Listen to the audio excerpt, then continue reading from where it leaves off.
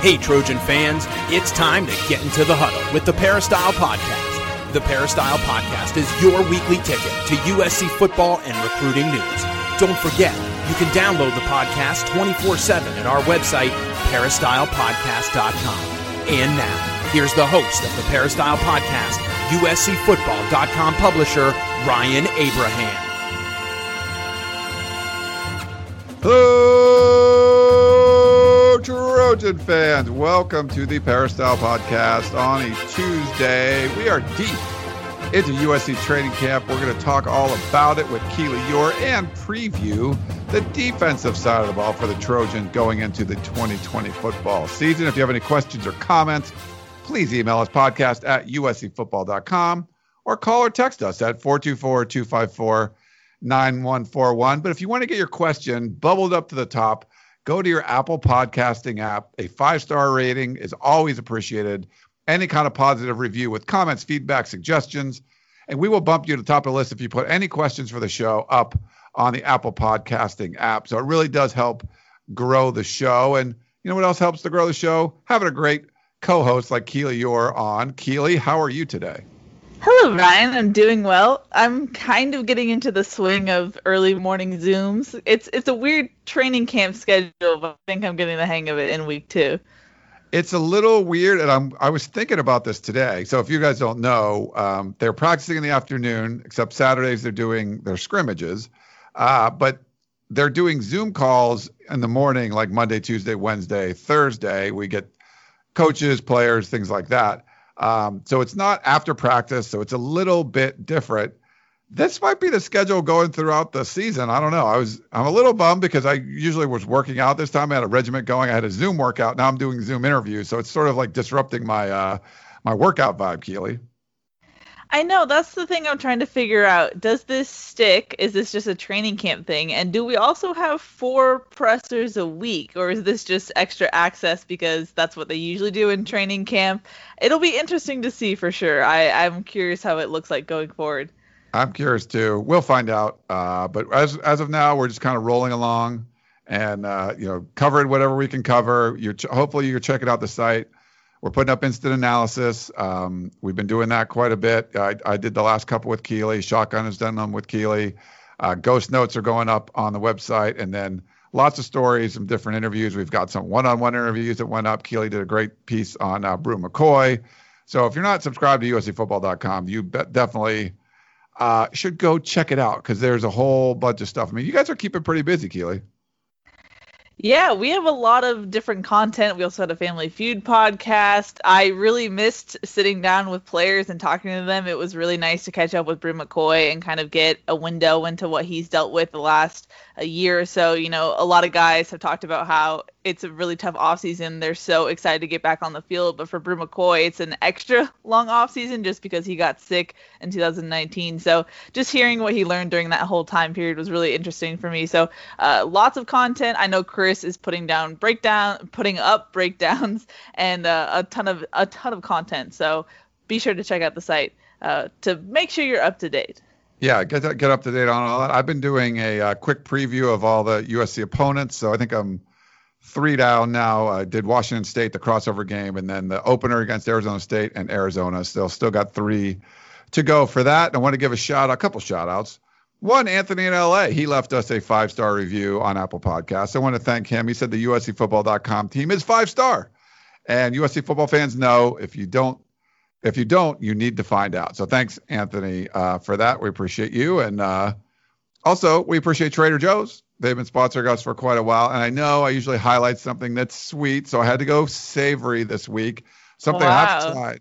I haven't tried this yet. And I don't know, I'm not sure, Keely, if you've done this, but have you ever had the Vietnamese soup pho? It's pigeon. I can't, but I know what it is. Yeah. Good stuff, the noodles and the meats and stuff in there. So I like going to little pho shops, around town. Now they got beef pho soup at Trader Joe's. So I definitely want to check it out, put a little sriracha in there.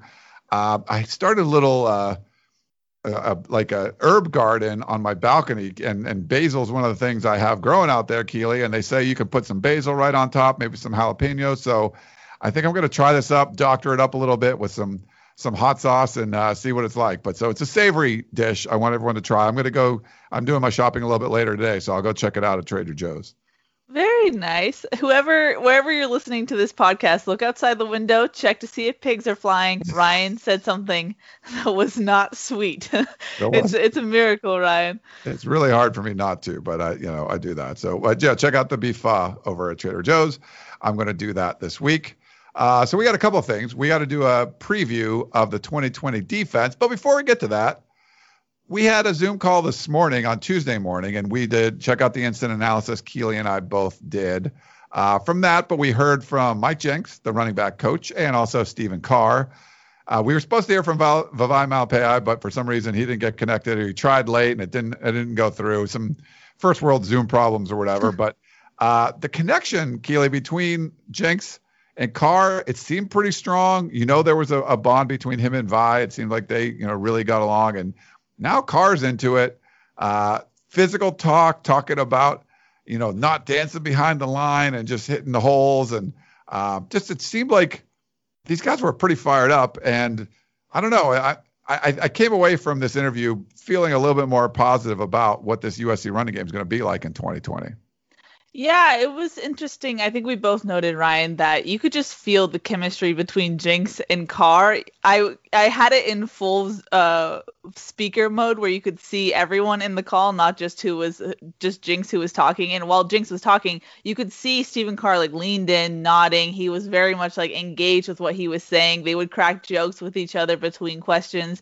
It just seemed like they had bonded much more over this offseason than what we saw in 2019. And the way Jenks talked about what they did over this offseason kind of makes sense, because he said really the main thing they focused on was talking men to men and talking about the mental aspect of the game and just mentally how to get through such a weird quarantine period, a weird off season. And so I thought that was interesting in itself. And then, like you said, Ryan, talking to Stephen Carr, everyone from Clay Helton to Jenks thinks that this is his best training camp. He's elevated his game. Carr alluded to the fact that he's trying to stop dancing at the line of scrimmage and putting a foot in the ground and going forward through that hole. He said he not only watched old tape of himself, he watched old tape of Ronald Jones, and he said he looks up to Ronald Jones and wants to emulate what he does on the field.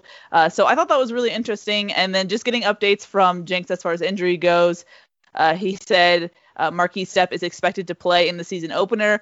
I'm a little hesitant just because, one, the fact that we have to talk about Marquise Stepp's health at this point with how many months have passed, that just raises an eyebrow to begin with, but also just USC's injury history doesn't make me, I'm the type that I will, when I see it, I'll believe it, And then like you mentioned in Instant, Ryan, the way that Jenks talked about Vavae Malepeai was a little odd. It was kind of like, oh, he has hamstring, and then kept going on, and then we didn't hear from Vi, which was like a weird connection thing. And maybe it would have been solved if we were able to talk to him, but it just felt weird the way they talked about Vavae Malepeai. So yeah, it was a lot to take in, but it seemed like a good step for USC's running game, especially from Stephen Carr. That's someone who, after that back injury, we never really saw the Stephen Carr we once knew, and Jenks alluded to that. He said he's looking like that guy who was highly, highly touted coming into USC. So, I mean, we can't see practice, but from all accounts, it seems like Stephen Carr is trying to be that guy this season. It's funny, we hear the coach speak, we can't watch, like you were saying. And for the some part, oh yeah, he's better than ever. And I think you would just sort of all right, well, if I watch him out in the field and he looks like he's making these great cuts and stuff, that's one thing. But one thing that Jenks said that stood out to me was that Stephen Carr increased his vertical leap by 5 or 6 inches. And to me, you're talking about, that's an explosive movement and, such an athletic feat to be able to do something like that. I don't think you're doing that if you're going to be a step slow of what you were before. So to me, that might be, if that's true, that he's jumping 5 or 6 inches higher, I think that's a really good sign that he is back, and maybe it just took a lot longer than anyone expected. But you're jumping 5 or 6 inches higher. I think you got that explosiveness back, and that could be a great thing for this run game.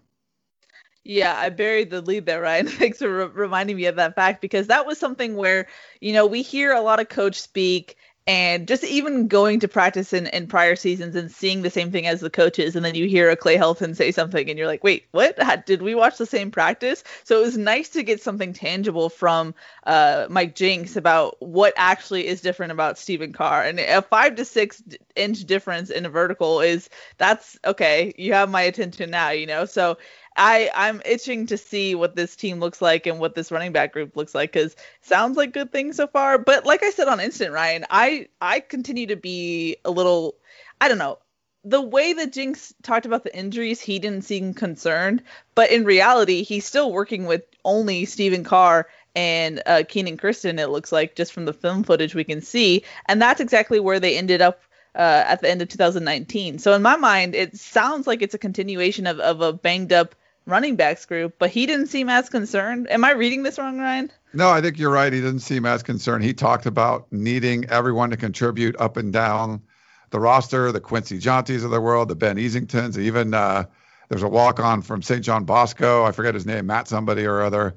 I don't know. He just feels like they all might need to contribute. And, you didn't expect Keenan Kristen to have to last year. He's up to about 183 pounds. It's good for him. I mean, he can hold up a little bit more in pass protection. It's just not looked at as a track guy. They're going to need all those dudes to contribute.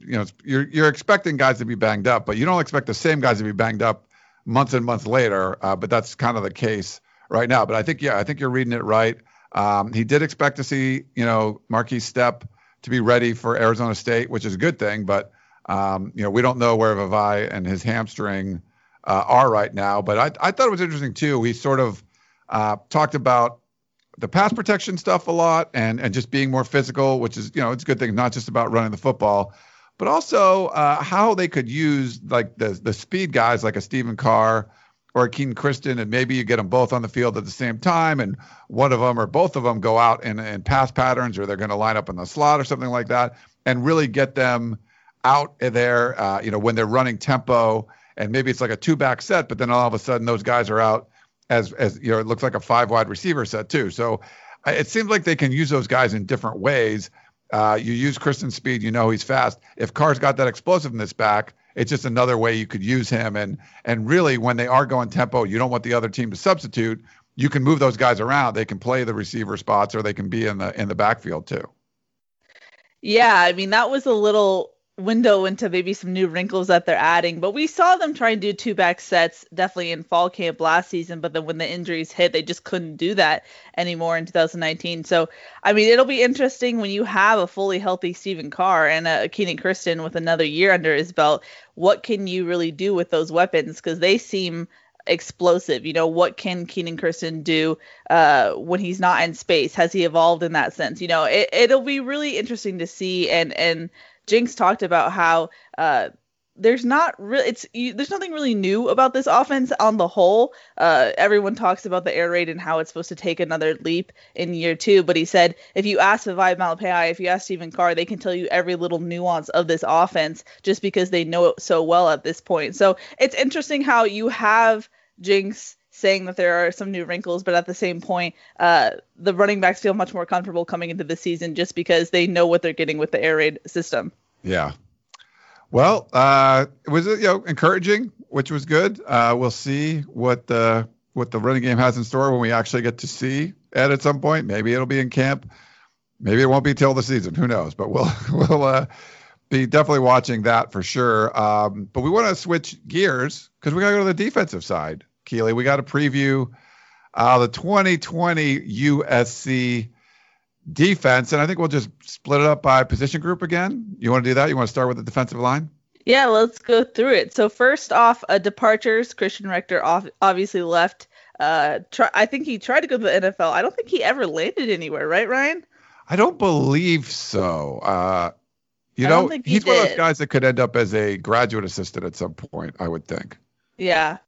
And then obviously Jay Tufele opted out and will enter into the 2021 NFL draft. And then as far as additions goes, USC did get Kobe Pepe. So that is a guy to watch out for. I believe Clay Helton credited the strength and conditioning staff for how well he's bulked up over this offseason. So going into defensive ends, I have Drake Jackson, but I put a question mark there because we'll obviously talk about his role in this new defense. You have Caleb Tremblay, Nick Figueroa, Connor Murphy, Mininoa Tufono, and then you have Jacob Lichtenstein, who is an opt-out for this season, so UFC won't be able to use him. And then as far as defensive tackles, you have Marlon Tuipulotu, Brandon Peely, Trevor Trout, Dejan Benton, Stanley Ta'afu, Tuli Tuipulotu, and Jamar Sakona. Yeah, that's a pretty deep group, even without, Jay Tufele in there. It means, Marlon Tuipulotu is going to have to step up. Brandon Peely, those guys are going to have to step up. On the defensive ends first, do we know? I mean, Drake Jackson's lost 30 pounds. Is he really going to be outside linebacker? What do they call it? The B back? We don't know all the terminology yet for the different positions of, we know what some of the stuff they did at Texas. Is it going to be exactly the same here? But that was part of the reason we wanted to watch spring football and fall camp, just to see what these kind of formations looked like. And was Drake Jackson in there on every play? Was he sometimes hand on the ground guy? Was he standing up, off the line of scrimmage? Or was he, he was always in there? Or were they moving guys, where were they moving guys around? What kind of rotation it was? We just can't get a feel for any of that yet. But, I know shotgun was high on Jacob Lichtenstein, and I think that hurts him a little bit, him opting out. Someone I think could have been a pretty big contributor. He looks like he's changed his body a little bit, and, he's sitting out. He's coming back, but it's just he's sitting out for the COVID-19 stuff. But, I think they're going to need the Nick Figueroas and the Caleb Tremblays to step up, and does the Connor Murphy, which sort of just been kind of lost in the shuffle, get involved there. I mean, there's some guys there. There's some athletic talent, and sometimes when you get a coaching switch and you bring in Vic So'oto, he sees something in some of these guys that maybe the previous staff didn't, and he moves them around a little bit, changes their technique, whatever it is. And then all of a sudden they start to shine. But, Drake Jackson, obviously, if he's going to be considered in this group, he's the shining star, but they're going to need some contributors after him, especially if he gets banged up.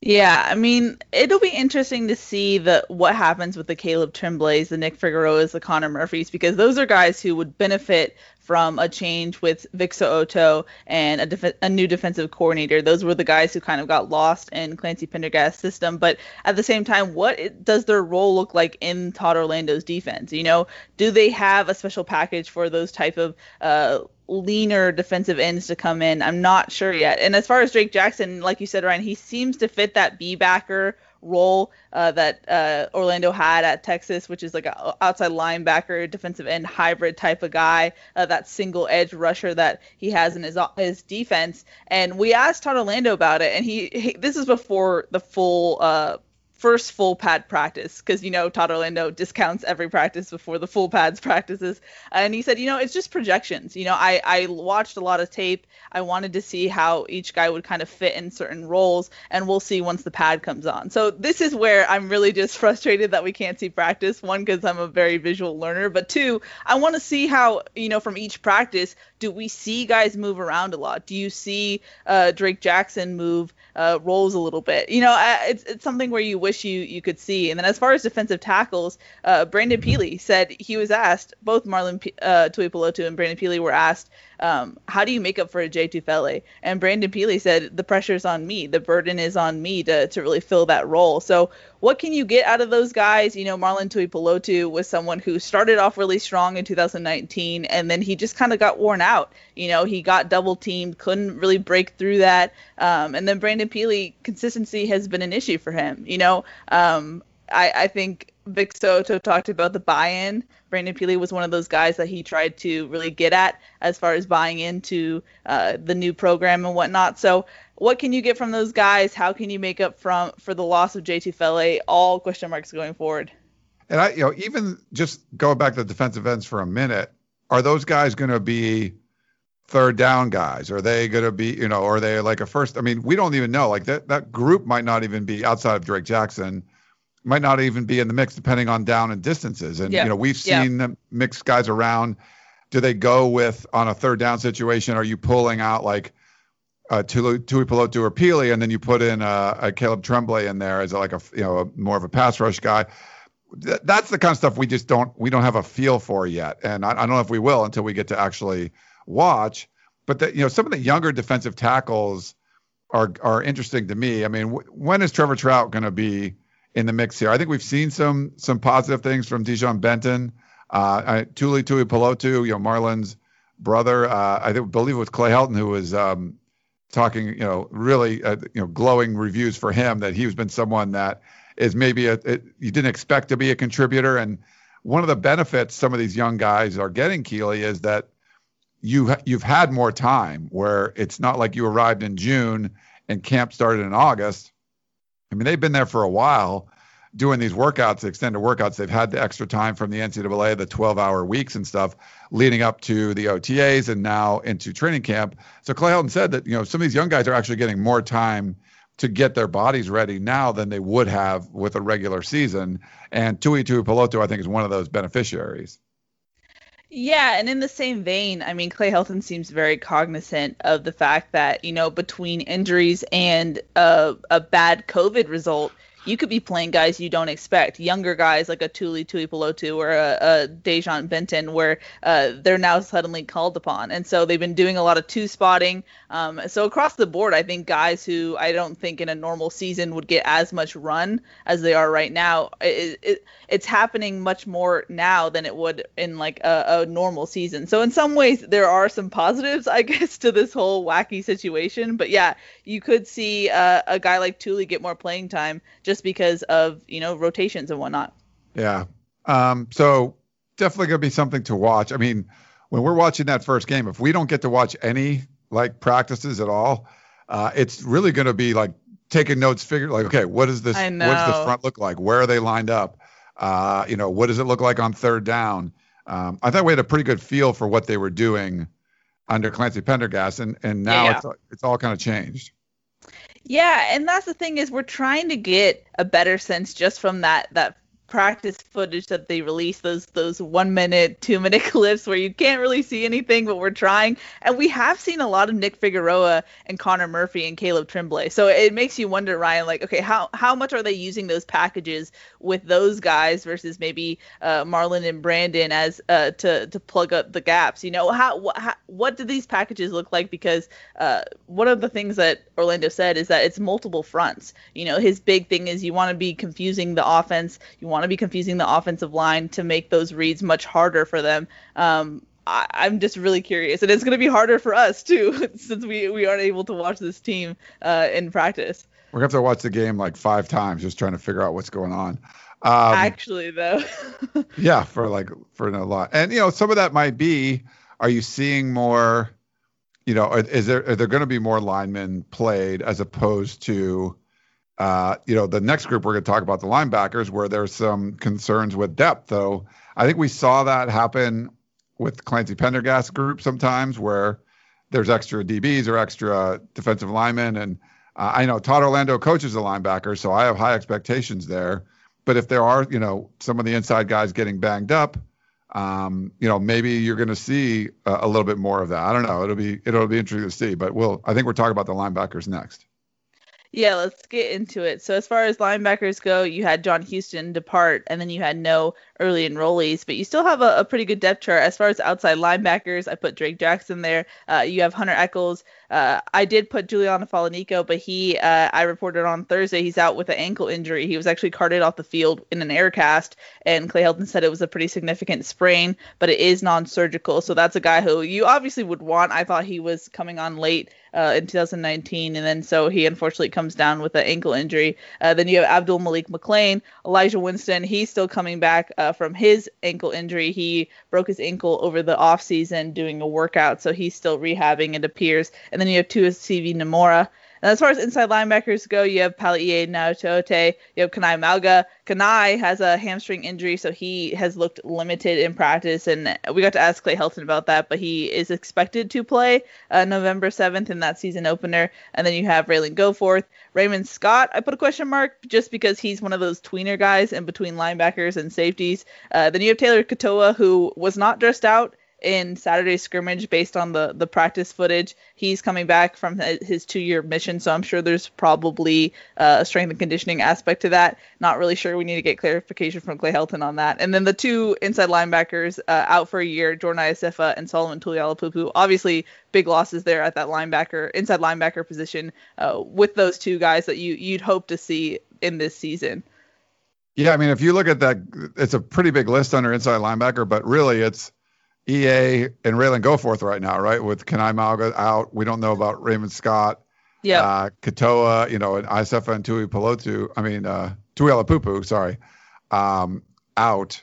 It's not a deep group there. And so maybe that's why it'll be fun to see what they do on the different fronts and how that, how they work that in. And, maybe we see more Hunter Echols than we saw before. Maybe we see more Giuliano Falanico. What was Falanico's injury? He had was it a hamstring? Ankle.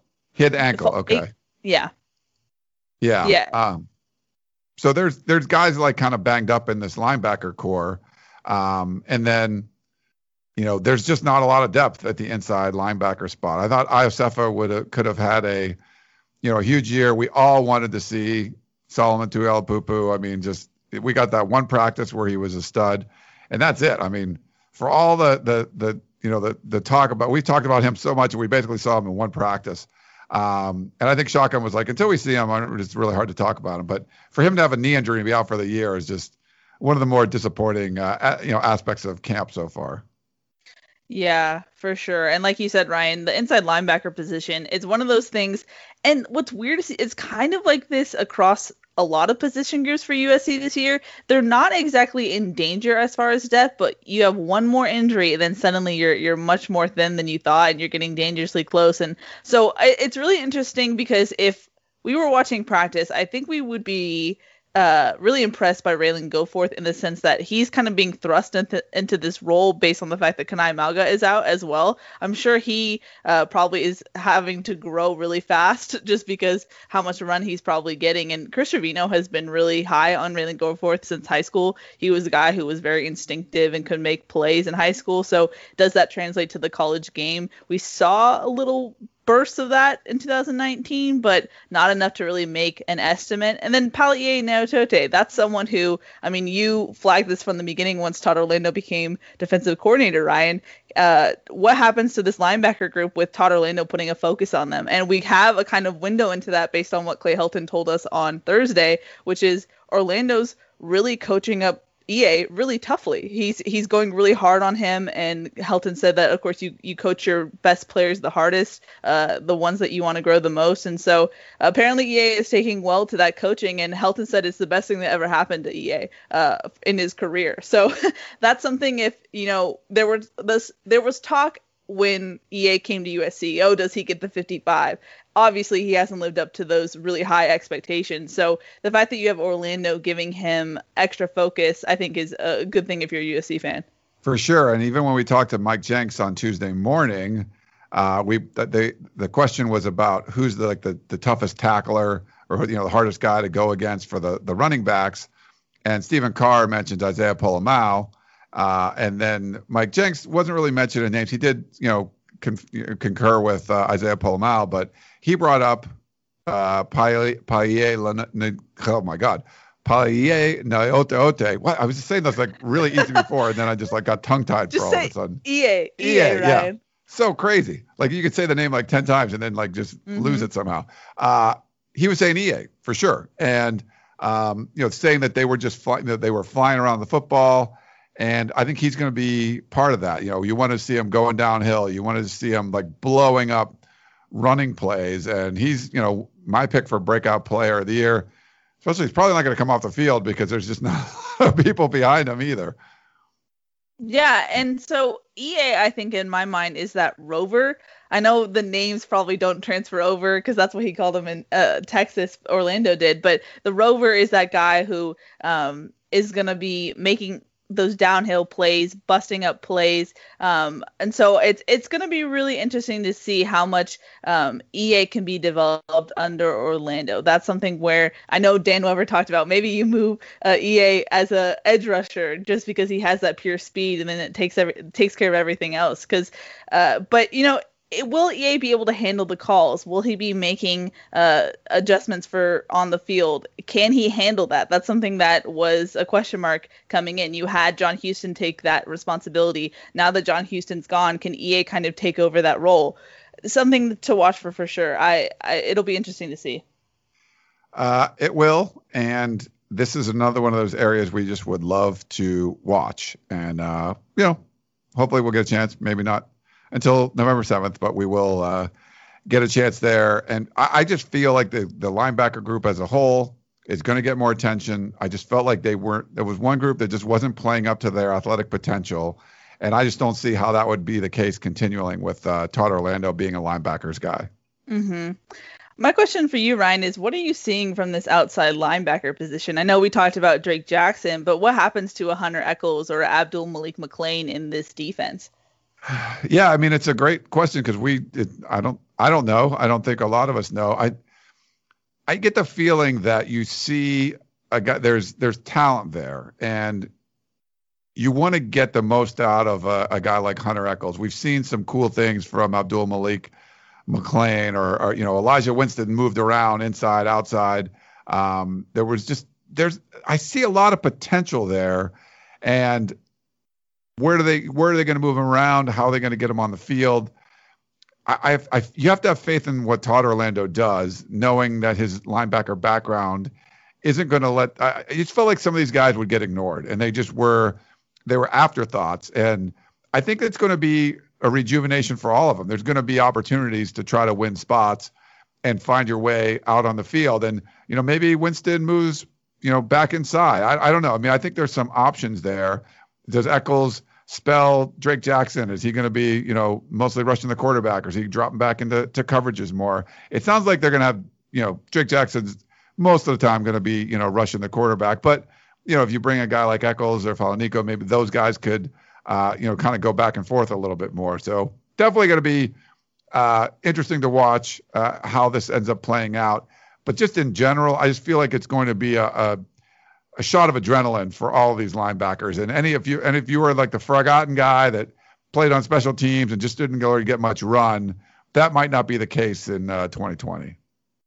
Yeah, I mean, any change is great for a team. Clancy Pendergast was kind of, I don't know if you would say low key, Ryan, but he wasn't a Todd Orlando who is, you can tell in the Zoom meetings, he's ready to go. He's ready to hit somebody. So I think that just gives adrenaline to any defense, any position group. So something to watch for sure. But as far as defensive backs goes, you have CJ Pollard, who decided to enter the portal after 2019. And then USC also lost Dominic Davis. As far as additions go, USC didn't pick up anyone. And then as far as the depth chart, as cornerbacks go, Elijah Griffin, Chris Steele, Isaac Taylor Stewart, Jaden Williams, Adonis Ote, Dorian Hewitt, and Max Williams, and Greg Johnson.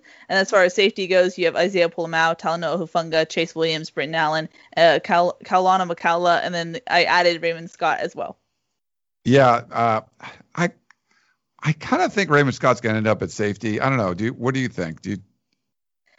See, here's the thing is that, I think Orlando's defense actually helps a guy like Raymond Scott, who's like a tweener, because the whole thing about Orlando's defense is that it's a positionless defense, and you kind of want a linebacker safety hybrid. So does it fully matter? I think safety maybe he's I don't know, right? Yeah, no, that's true. And you look at, there's such a deep group. I mean, do you feel comfortable with Elijah Griffin, Chris Steele, and Isaac Taylor Stewart in some kind of capacity? Your top three corners, that's cool. But I loved what I've seen from Max Williams. We've seen Greg Johnson have a huge role, and maybe he's more of a nickel again. And we've seen Chase Williams play all over the place, and he's not even like the top two at the safety spot with Isaiah Pulamau and Talanoa, Hufanga. And we've seen the speed of Adonis Ote, or Dorian Hewitt's made some, turn your head a little bit. There's a bunch of dudes And they had some good recruiting classes for these defensive backs. They got a bunch more coming in, but I don't think this is a group I worry about too much. We don't not know exactly how it's going to play out, but they got so many options here. There's just so many good bodies and contributors. If they wanted to, rotate in and out and have a bunch of guys come in and out and just to keep people fresh, I mean, I don't think they would have any problem doing that. Yeah, I mean, this is, like you said, Ryan, this is the position group you don't worry about. Maybe you worry about, if you had to, maybe the health as far as safeties go with Isaiah Pullout and Talanoa Hufanga, just because they've been injury prone. But you know what you're going to get with this group. You just want them to build on the success that they had last season. And then you add in a Dante Williams, a Craig Niver to the mix. And it'll be interesting to see how much they grow under those two guys. And the thing about Todd Orlando's defense, at Texas, the weakness was kind of in passing yards given up. But the thing is, I don't think Orlando necessarily had the talent that USC has at the cornerback position, at the safety position. They played a lot of off coverage, whereas does USC still play press coverage because they have the talent to do so? It'll be really interesting to see how Orlando makes his tweaks based on his personnel. And this is, I think, the DBs are one of those things where he might make the biggest change from Texas to USC, because you have a guy like OG, you have a guy like Chris Steele, who really didn't give up a lot of big yardage as far as guys making catches and whatnot. It'll be interesting. I know I keep saying it'll be interesting, and it is, just because I want to see what Todd Orlando does with this talent and how these guys progress, because coming into 2019 and the year before, we were like, how is a Chris Steele, how is Elijah Griffin, how is ITS going to really match up against, older, more experienced wide receivers? And it looks like they've held their own and grown into their role. So how much can they build on what they've started? Yeah, we're seeing some plays being made by these guys. If you watch, they put the videos up. There's some stuff you can watch. We got different Instagram feeds from some of the people on staff. You can watch some of those. There might be some highlights up there. Gavin likes to do those. We'll put some of them up there. You can see like Chris Steele making a play, or Elijah Griffin making a play. It seems like they're doing a pretty good. There's some good battles between the top end corners and the top end receivers. So that is definitely going to be something to watch. But there's some options here for Todd Orlando, and I think with Craig Niver and Dante Williams like coaching these guys up, it just seems like it's going to be a pretty good secondary this year. Yeah, without a doubt. The wide receiver cornerback battle was my favorite part of practice. So that, just because USC is so talented in both of those areas. So I feel like you always have to take it for a grain of salt when you see those highlights on USC's social media. Like if Drake London or Brew McCoy makes a great play, it's like, okay, in the next play you see a Chris Steele make a great play. So it's always back and forth with those two position groups.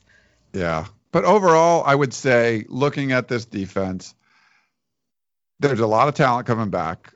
There's definitely some depth concerns at the, linebacker spot, inside linebacker. We don't know exactly what fronts they're going to use, but every time we've seen Todd Orlando go from one place to another, it seems to get, it's like there's a culture change. It's like a shot in the arm. You get that, it's like Pulp Fiction where Uma Thurman gets that shot of adrenaline to her heart, and just like, boom, waking up. It seems like he can wake up a defense. And I think this is a defense that needed to get woken up. But the other side, too, Keely, is, you got Jaden Daniels, Dorian Thompson-Robinson. What kind of quarterbacks is these defense going to face? The opener is going to be a tough one, I think, with Arizona State. But after that, really, it's not going to be, you don't have like these powerful offenses that you're going to be facing.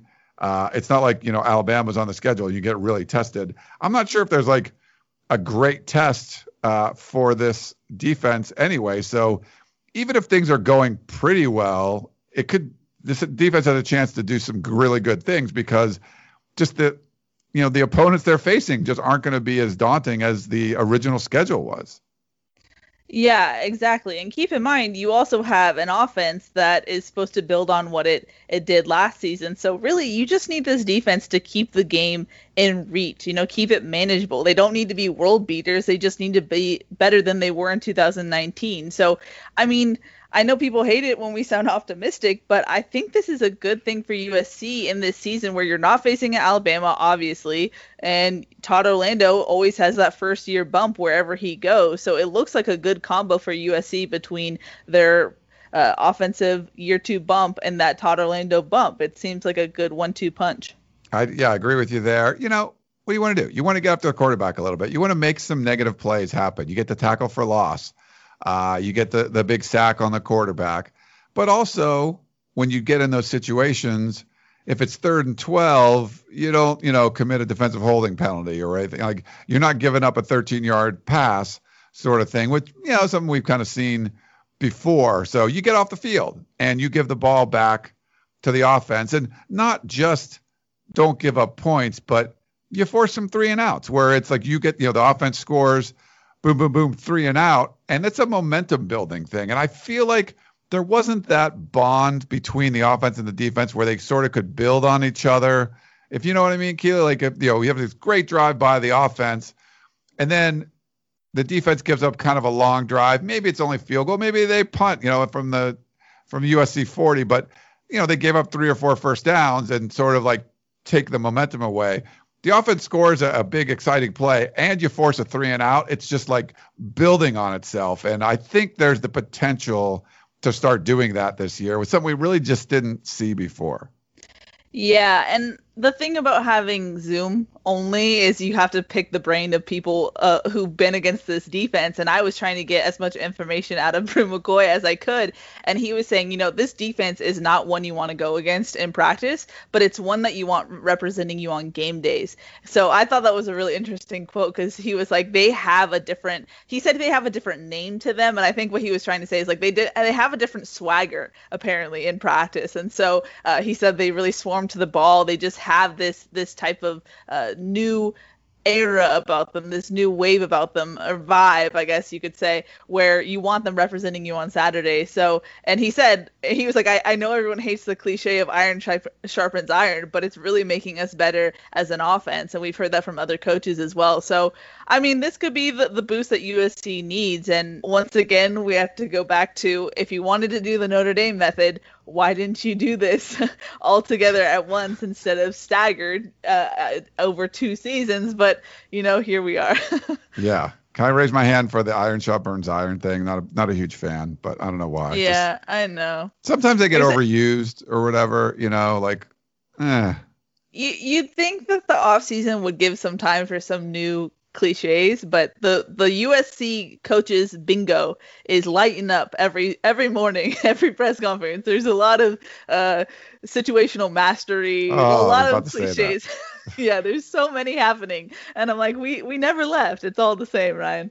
It's the same. All right, well, that's our previews. Anything else before we move on, Keely? I think that's it. I mean, any storylines you're looking for within the defense itself? I think pretty much everything that we covered. I want to see improvement with the linebackers. I want to see what the defensive front looks like. The kind of coverages too, I guess, with the secondary. Are they going to put guys on an island more? Is there going to be more, zone coverage? I don't know. I mean, there's so many. There's a lot out there just to kind of see what they do, and is it going to be tailored week by week? I remember, if you remember, when Justin Wilcox was around, it was sort of like this adoptive defense that or adaptive. They would adapt to whatever the offense, the opponent was doing. Is there going to be any elements of that? Are we going to see, he likes to talk about the multiple fronts. Is it going to depend, be really opponent dependent?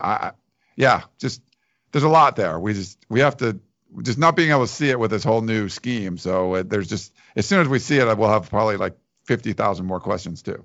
Yeah, I'm sure too. Yeah, it'll be, I really want to see how confusing this defense can be for offenses. That's the thing that Orlando has kind of prided himself on. And how much are guys switching between blitzing and dropping back into coverage? Are we really seeing guys make that switch so where offenses can't key in on guys because, you'd see a Drake Jackson, you knew what was happening. You knew a Palaie, if he was kind of near the slot, he would be rushing, whereas if he was more inside, he would be staying put. Things like that, where are you actually confusing defenses where you can't key in on certain guys where they're based on the field? I'm curious to see what it looks like. And I know once we see them, we're going to have to watch the film over and over and over again to really get a good sense of this. Certainly will. All right, well, let's take a quick break and we'll come back and answer some questions.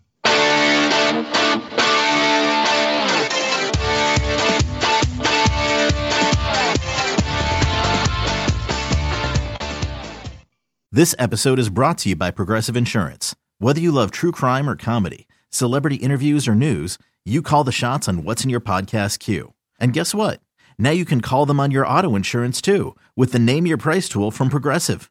It works just the way it sounds. You tell Progressive how much you want to pay for car insurance, and they'll show you coverage options that fit your budget. Get your quote today at Progressive.com to join the over 28 million drivers who trust Progressive. Progressive Casualty Insurance Company and Affiliates. Price and coverage match limited by state law. Okay, picture this. It's Friday afternoon when a thought hits you. I can spend another weekend doing the same old whatever, or I can hop into my all-new Hyundai Santa Fe and hit the road. With available H-Track all-wheel drive and 3-row seating, my whole family can head deep into the wild. Conquer the weekend in the all-new Hyundai Santa Fe. Visit HyundaiUSA.com or call 562-314-4603 for more details. Hyundai, there's joy in every journey. All righty, we're back here on the Peristyle Podcast. We're going to now for my favorite part of the show. What'd I say? Talk to the audience. Oh, God, this is always death. Yeah, we had some good audience members. We got some good listeners, and we got some good questions. I love to play. I usually play that on the Podcast of Champions, but you love that drop. I love that. I love the Simpsons. It's just, they've been around forever, and it's like 30-something years, I think. It's like crazy, like how long they've been along. That's true. Where do you want to go first? We'll play the voicemail a little bit later, but let's do a couple of emails first. Sure. Let's go to Frank in Sacramento, who said, Ryan, I was confused by your concerns over the USC receiver two-deep list. After you placed Drake London with the tight ends, you said USC was weak in depth at receiver if two or them go down. That is a non-issue. The bottom 5 receivers at USC would form a great starting rotation at most other Pac-12 schools. Frank in Sacramento. Frank, I think the issue is I'm not someone that's putting Drake London with the tight ends. I would still keep him with that group. But I think what we had our list, there was like 8 guys, Keely. And it was, if you're going to use 4 wides, that's only, that's a 2 deep right there. And they talked early on about rotating 12 guys or whatever. And obviously that's not going to be the case now. I think you could lose a guy or two and still be fine. But, a couple of guys, if you're talking about an Amon-Ra St. Brown or a Tyler Vaughns, they're going to get a lot of looks. I think those guys make Keaton Slovis feel comfortable, and I think they can be that security blanket. And if you lose one of them, there's other guys that can step up and be productive, but that's hurts your confidence a little bit. If Amon-Ra St. Brown, you can throw it up there and he'll catch balls. We love the way Tyler Vaughns is able to high point balls, and you're throwing some sideline pass and you got a really good shot, back shoulder, whatever you want to do, and get that to work. And, you have confidence in guys like Drake London and some of the younger guys, but, they haven't really seen Brew McCoy out there. They'll build up that chemistry. I think you lose one of the top 2 guys, it could impact what Keaton Slovis's mindset is going forward. The thing is, and I think your point was, Ryan, is that it's a sneakily thin depth chart because based on Frank's scenario, and that's putting Drake London with the tight ends, which I'm not even going to do in this example.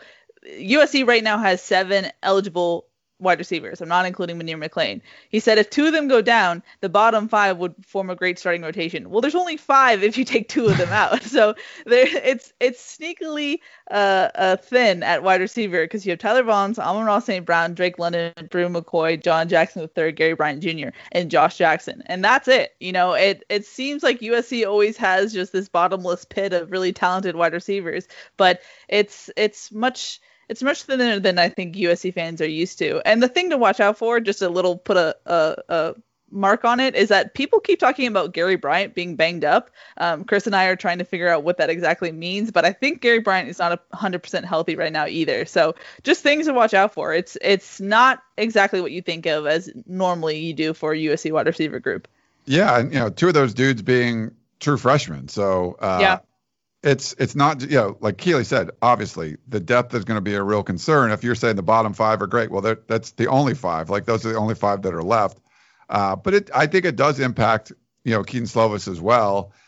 Yeah, those 5 guys, he might have confidence in all of them, but he doesn't have as much confidence as he does in like an Amon-Ra St. Brown. So yeah, I think you can lose a Drake London or a Brew McCoy or something that they haven't had before a little bit easier than if you lose like a Tyler Vaughns or Amon-Ra St. Brown. I think those two, they're going to be leading the way this year, and it's knowing that they're there, I think is going to open up opportunities for those other guys. If one of those two or both are gone, it's going to be tougher for those opportunities to come with the other guys, because then you got to step up and be the alpha, which really hasn't been their role yet.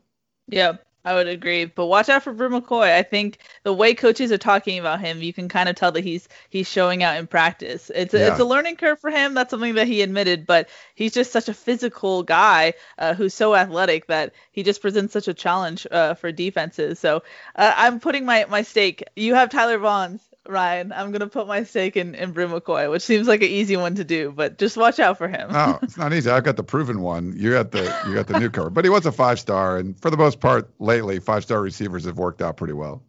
Pretty good. I'll say that.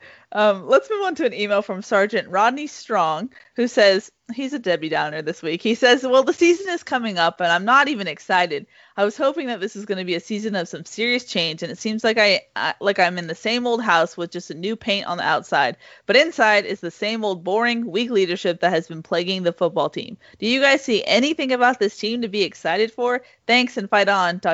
I guess. Sergeant Rodney Strong. Sergeant Strong, well, first, thanks again for your service. Didn't we sound pretty excited talking about the defensive preview and all the, it's all new coaches on that side. That's all new leadership. There couldn't be any different. That's not paint on the outside. You've gutted your bathrooms and kitchen. And, that's a big deal. That's a big portion of the house, the value of your house. So I think you can be excited about that. Just us talking about Stephen Carr and someone that's been just I don't want to say underachieving, but just hasn't been the Stephen Carr we saw that was a 5-star kid coming out of high school the last couple of years. If there's even a chance that he's back to that, that's a big deal. I think there's a lot of positives you can take from it. I think what you're saying, Rodney Strong, Sergeant Strong, is Clay Helton's still the head coach. Yes, he's still the head coach, but there's been a lot of changes made around him. The schedule's been gutted. I'm not saying you should be excited if this team goes 6-0, but I think that's what should happen. Like, this team should be 6-0, barring some sort of like the whole offensive line is out because of COVID kind of thing. Something weird like that could happen because we're in a weird time. Then maybe you lose a game you shouldn't lose. But for the most part, I just don't see. They're a 10-point favorite against Arizona State. That's probably going to be the toughest game. This team should be 6-0. And yes, you're going to be doing backflips for that? Probably not, but that's what should happen. If you hold serve and you go 6-0, I'm not saying that's easy to do. It's kind of what's expected to do, but that'd be a positive sign. And then it just becomes, hey, can you beat Oregon or whoever comes out, Cal, Washington, whoever comes out of the North, and you win the Pac-12? I think you would take that in this weird season that you thought wouldn't even happen. So yeah, Sergeant Strong, get excited a little bit. College football's back. USC football is going to be back in a couple of weeks. I think you should get excited. At the very least, just be curious. Have your curiosity peaked. Just because, Todd Orlando, what can you do with the talent that USC has? Just a fresh new face.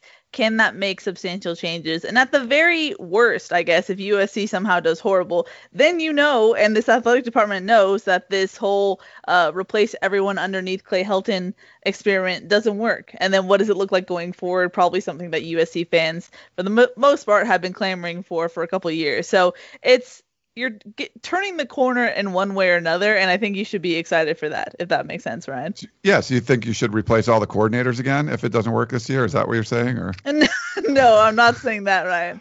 Definitely not. I'm not saying Notre Dame part 2, part 1.5, 2. I don't know. You know how I feel about the Notre Dame method. It was a slow rollout of that method to begin with, so no. Shall we go to a voicemail, Ryan? Sorry, not to cut you off. No, you're great. Let's go to a voicemail. Keely has to keep the show rolling because I just talk. All right. Here's the voicemail. We went from a pessimistic listener to a more optimistic one. Here you go. Hi, this is Curtis from Moreno Valley. I'm usually the most positive fan in the Peristyle, and I still am. But I have to ask this question. We have not been able to get top-notch offensive linemen from the South, from what I hear, all the way to when Pete Carroll was here. Wouldn't it be a Dante Williams type of fix if we got strong offensive line coach that's a great coordinator from the South? Steal him by paying him more, whatever you have to do, just like we did with the coaches we have. Then you have a pipeline to linemen that he's already recruiting in the South. As we've seen with Dante Williams and others, where they'll come from out of state, they already have relationships with them. Just an idea. Curtis from Moreno Valley. Hey, Curtis. Chumadoga came out of the South. He was a 5-star guy.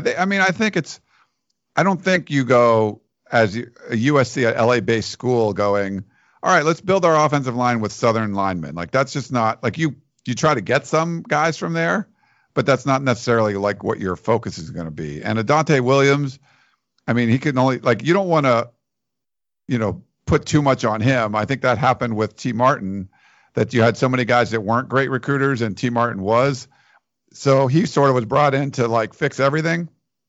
I don't know if you want to get into that kind of situation as well, but you got to find guys, develop them. It's been a couple of not highly ranked offensive line classes, but I wouldn't worry more about like where they're coming from, just more about, getting those guys that USC would typically get that have gone to, the Oregons of the world or Stanford or thing like that. That's been the real issue. There's been guys that have been in USC's wheelhouse, if they're from Southern California or Arizona or wherever it is, and, Utah, and they end up somewhere else. And in a good, those guys Pete Carroll would get. And for whatever reason, Clay Helton hasn't been getting them. They switched offensive line coaches and they're trying to, make a dent there. But I wouldn't say, Curtis, you need to specifically go on. Like, we need someone to recruit the South for offensive linemen, and you hire a guy to specifically do that. I just don't think that's necessary.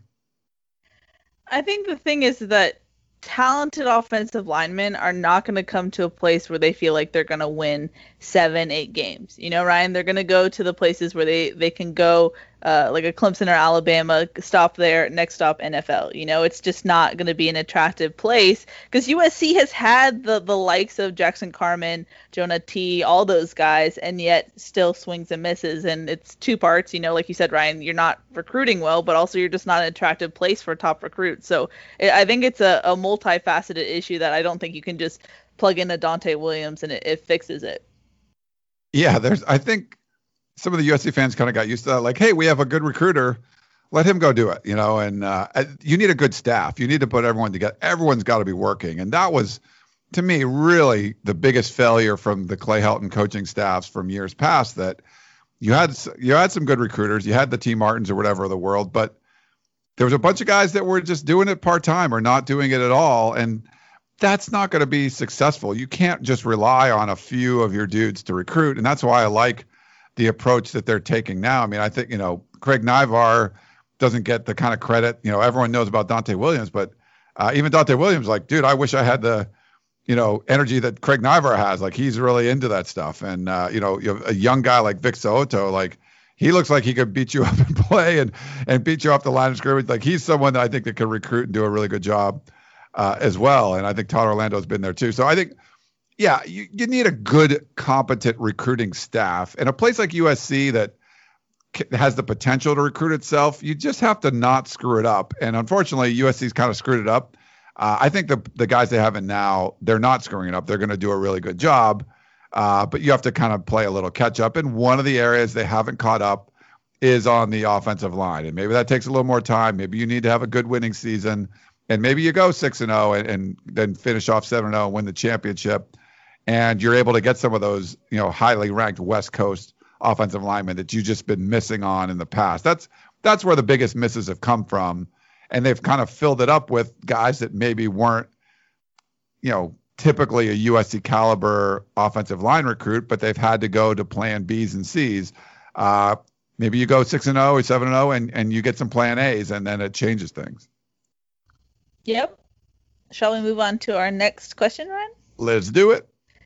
This one comes from Brett C. from Knoxville, Tennessee. He says, "Hi, Keely and Ryan. My question for you guys and the whole team is why has President Carol Folt said absolutely nothing about the return of USC football and dealing with the coronavirus with California state officials and the Pac-12 conference? Should us USC fans be love to hear what the whole team thinks about this. Thanks as always. Fight on, Brett." Hey, Brett, we haven't heard from many of the CEOs. I think we've heard from Dr. Michael Schill from Oregon, just because he's the chairman of the CEO group, and it seems like he's been sort of the mouthpiece of that. The thing is, it's been more about unity when it comes to the Pac-12. There hasn't been maybe dissenting voices, and I think you saw USC step out a little bit behind the scenes, working with the Pac-12, but also having those the student athletes put out that letter to Gavin Newsom, which was absolutely critical to getting the entire Pac-12 going. So I would be more concerned if you heard from other presidents, and maybe not Carol Folt, but you've heard from USC in a leadership role to get football back in other ways. And I think you could say that that's the right or wrong strategy, but that was USC's strategy, the way they rolled it out, kind of working things behind the scenes, putting the players out there, getting it out there in a very targeted letter that that didn't just come from the players. There were adults in the room helping shape that and word it in a way and direct it to the right people in a way that it would get some kind of reaction. And when you call out a politician like that, especially in an election year when you have a Republican president getting credit for bringing back or helping to bring back the Big Ten, you don't want a Democratic governor in California being blamed for not allowing the Pac-12 to come back. So I think that was smart. You can argue I don't care what any of these people did, but just perception-wise, if people are talking about one side of the aisle, helping football get back and another one hurting it, you don't want to alienate people that would potentially vote for you or vote for your party. And so I think that got Gavin Newsom's attention where other things were not. So I think it was smart. I think it was something USC did that was very targeted. It was a surgical move, and it worked. Could President Carol Folt have been out there, banging the drums and yeah, maybe, but for the most part, I think the CEO group were all trying to have this united front. We don't know exactly what she was doing behind the scenes. I haven't really heard much about that. But I think it was going to be more about a united front from the CEOs as opposed to, hey, we're going to hear in the Big 10 when you're hearing from Nebraska or you're hearing from Ohio State. It really wasn't that way in the Pac-12.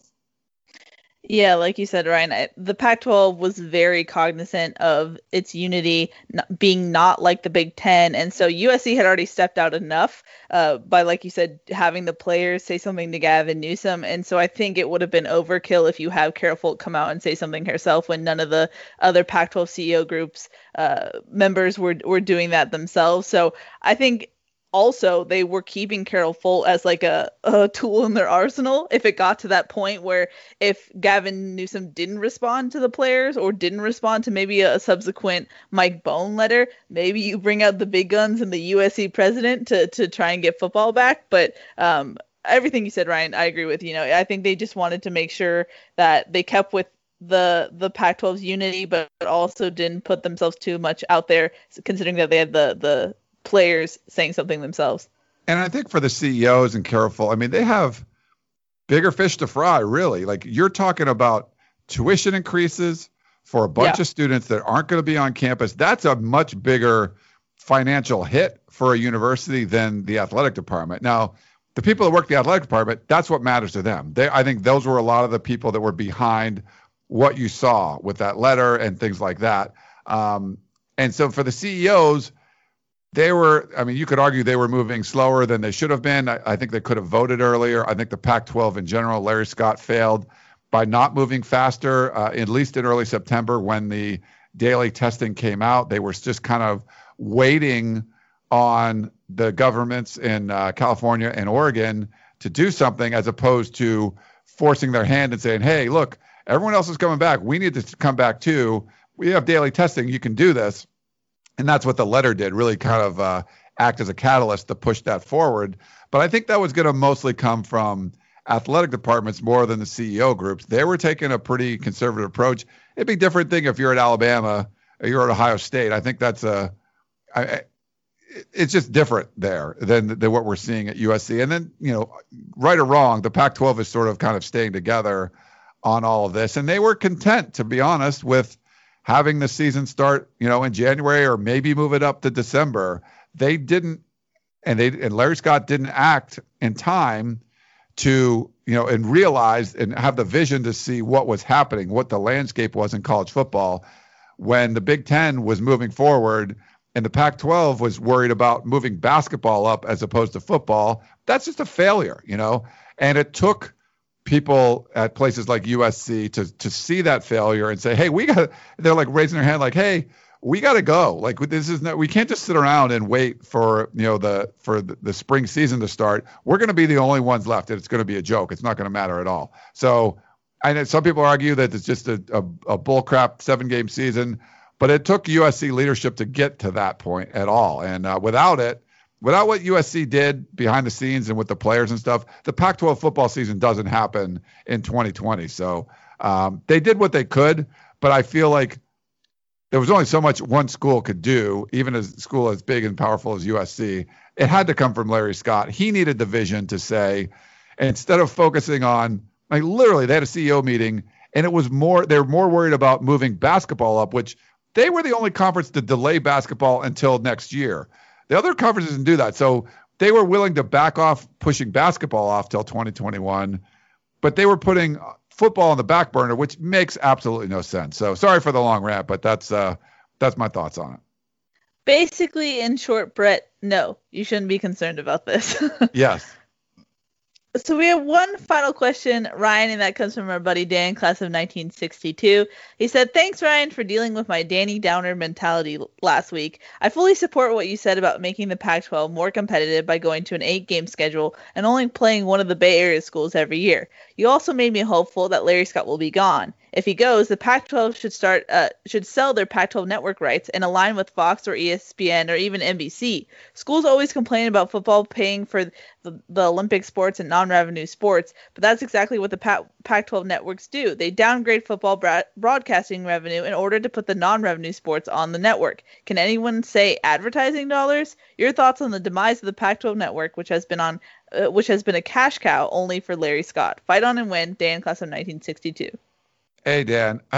So Keely, I'm getting close to 50 years old now. I'm one of those. I'm an old, like what you young people call an old. I forget stuff all the time. I'll say things and I don't remember. But there's been a couple things where I don't remember saying.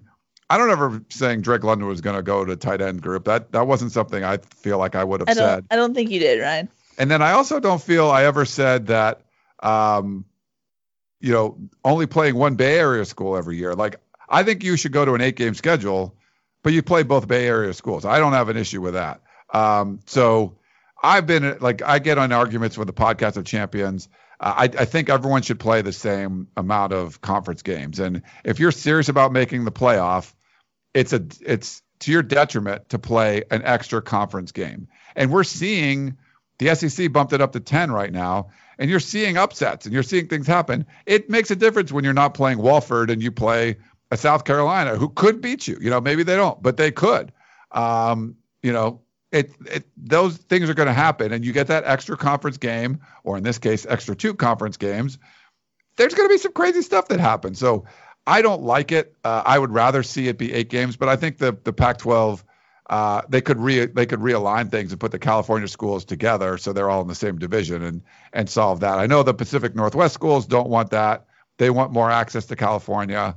But I think in this case, USC sort of needs to flex its muscles and maybe they can make some changes there. But we'll see what happens. But as far as like the network goes, I don't know if USC is in a position to do anything right now as far as like, oh, you go independent or whatever it is. But having something where you're going to have a benefit for being USC, like owning your own tier 3 rights. Oklahoma puts their games on pay-per-view, makes a bunch of money there. Texas has their own network. I don't think USC is going to do something like that. But just owning your own tier 3 rights, USC could make a lot more money than what they're getting, the pittance that they get from the Pac-12 network. So all that's got to change. The model going in was playing 800-something live sporting events a year. 860 of them, 850 of them, nobody watches. That doesn't make a lot of financial sense. I think you need one network. You got to focus on football and basketball, and you show other sports and stuff too, but not the main talking point is we're going to show every sport all the time. And literally John Wilner would do reports that the ratings that they don't, disclose the ratings. The ratings would like literally be zero, like nobody was watching. It costs money to produce all that stuff. So, yeah, you can put on a water polo game or you can put on a lacrosse game. You can put those kind of things on, but not like focus on that. You have to focus on football. You need a daily show like a Paul Feinbaum show where you're talking about the Pac-12 every day, focusing on football, focusing on basketball, and, talking about some of the other sports too. But you got to do stuff like that. So they need to retool it all. You're right. Larry Scott's making $2.5 million a year on the Pac-12 network, and they're bringing back some of the furloughed employees. They're not going to show any football games, which is actually a good thing because they needed to get those tier one money.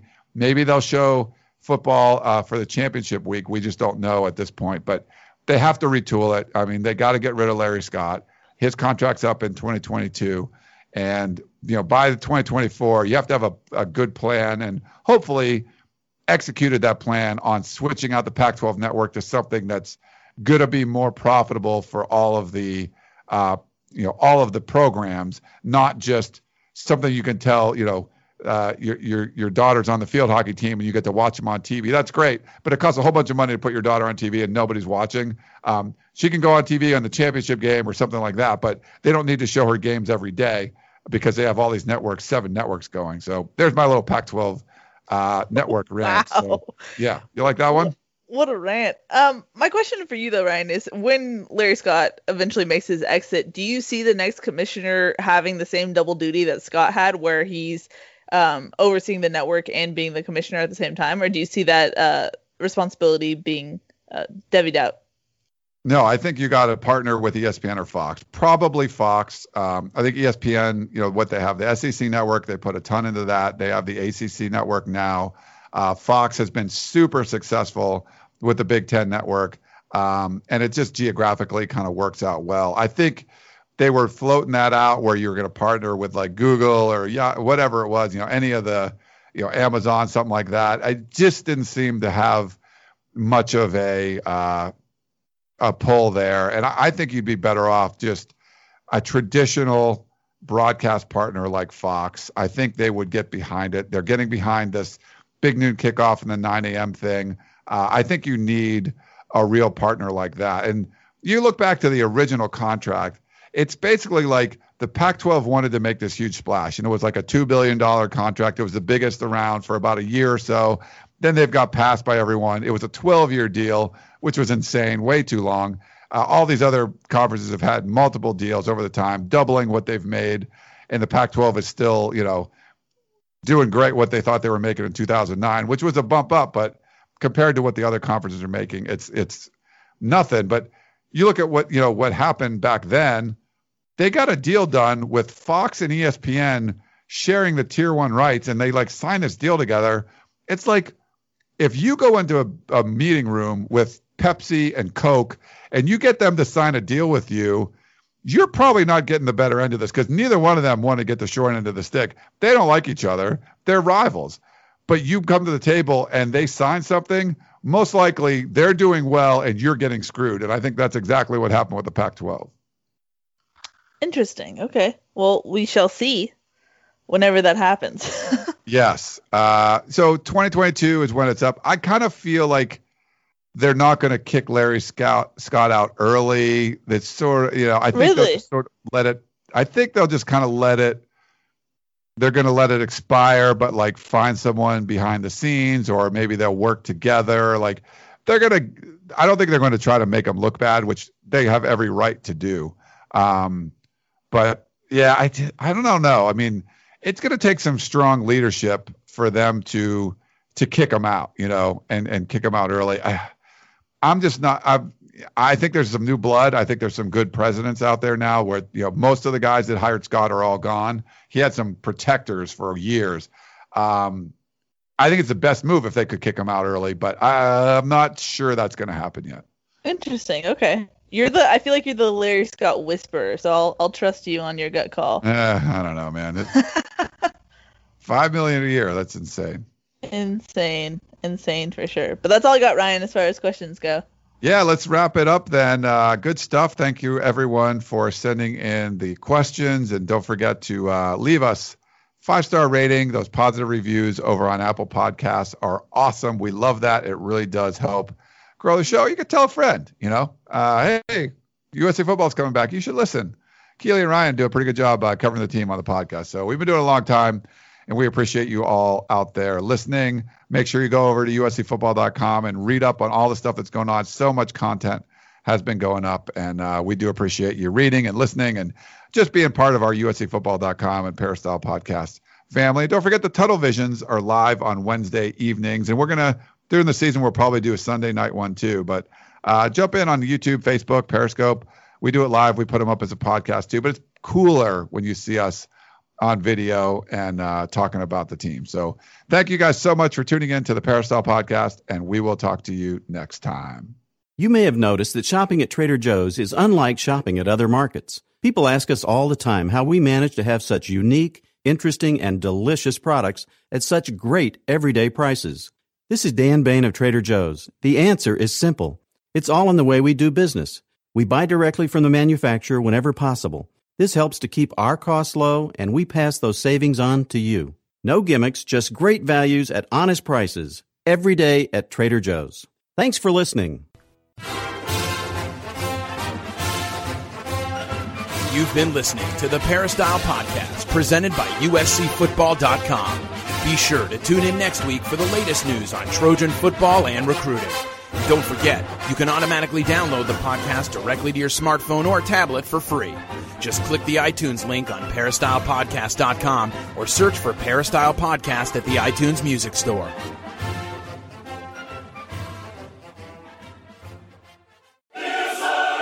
You can now relive the best moments of the UEFA Champions League 24/7.